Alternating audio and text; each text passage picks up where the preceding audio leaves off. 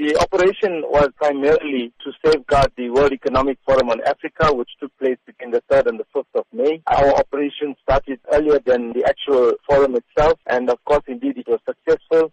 There wasn't a single incident reported that was WEFA-related, and for that, I think we must give a lot of credit to all the departments that were involved in delivering a safe and secure World Economic Forum. South Africa delivered a secure international conference, but how are you ensuring that enforcement agencies continue to execute their duties? These law enforcement agencies or the departments that form part of the National Joint Operation Intelligence Structure is involved in also our day-to-day activities and also involved in the general stability of the country. We come together, regularly meet, find ways and means to overcome the contributing factors to the general crime that is taking place. We also come together when major events take place, like the World Economic Forum that we delivered successfully. Also, when there's protest action or any other incident that takes place in the country that requires the intervention of more than one government department. How are you encouraging South Africans to continue with the patience on the roads? We're saying all the time is that,